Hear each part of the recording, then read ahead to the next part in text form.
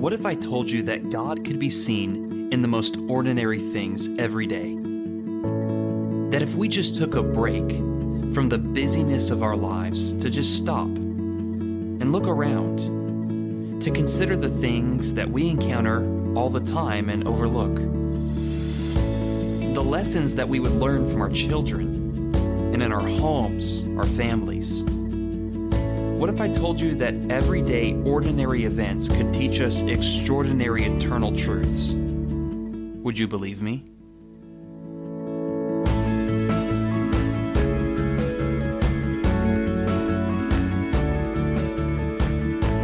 Hey everybody, and welcome back to the Set Your Mind Above podcast. I'm your host, BJ Sipe. I'm a Christian, a preacher, a husband, and a father. In this podcast, we take everyday, ordinary events and explore how they can teach us extraordinary eternal truths. I'm so glad that you've joined me for this episode. Now let's open up our minds, our hearts, and our Bibles together. If there is one word that could best describe today, it would simply be this: anticipation.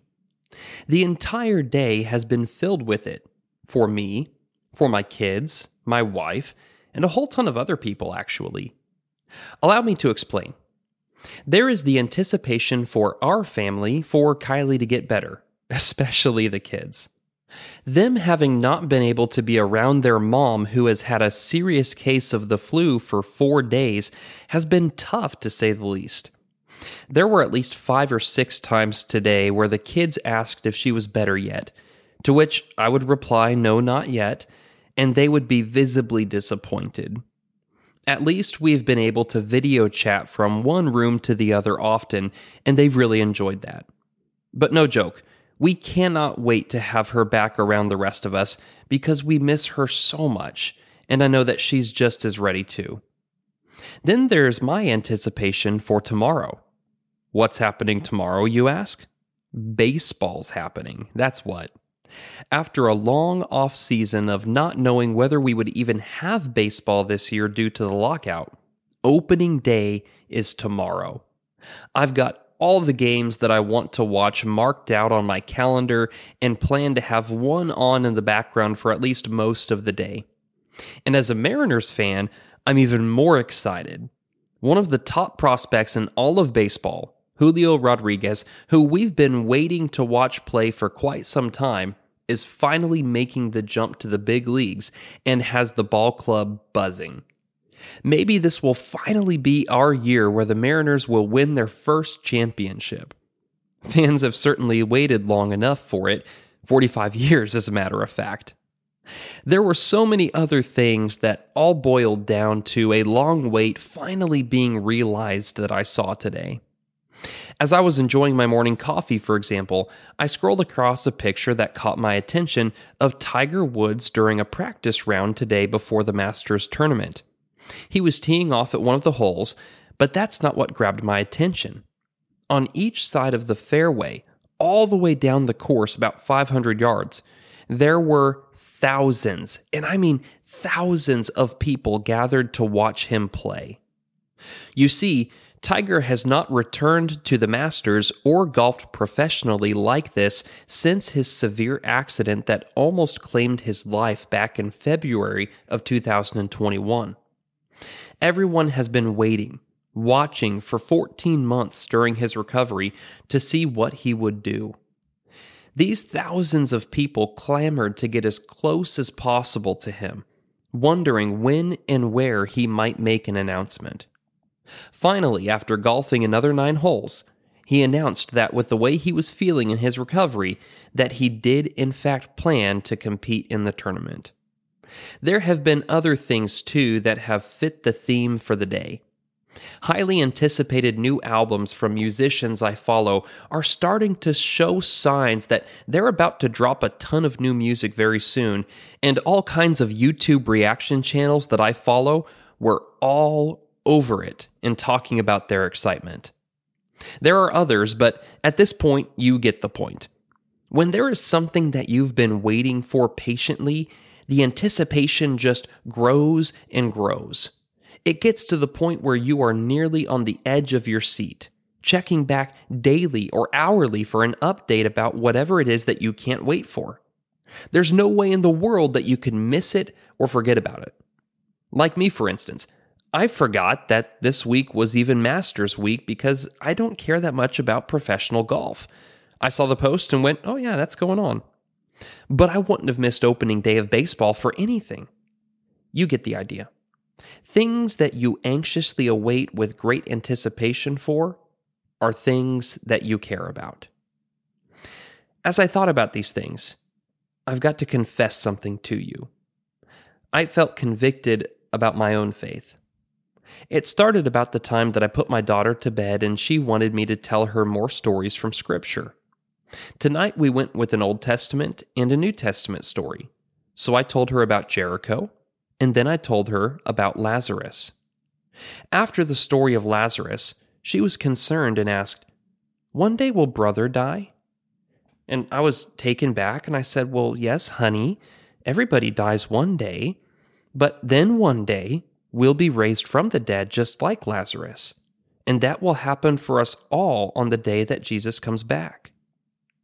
That answer seemed to satisfy her for the moment, and I tucked her in and I came out to the living room and I sat down. And that's when the following words went through my mind, as recorded for us in 1 Thessalonians chapter 4, verses 13 through 18.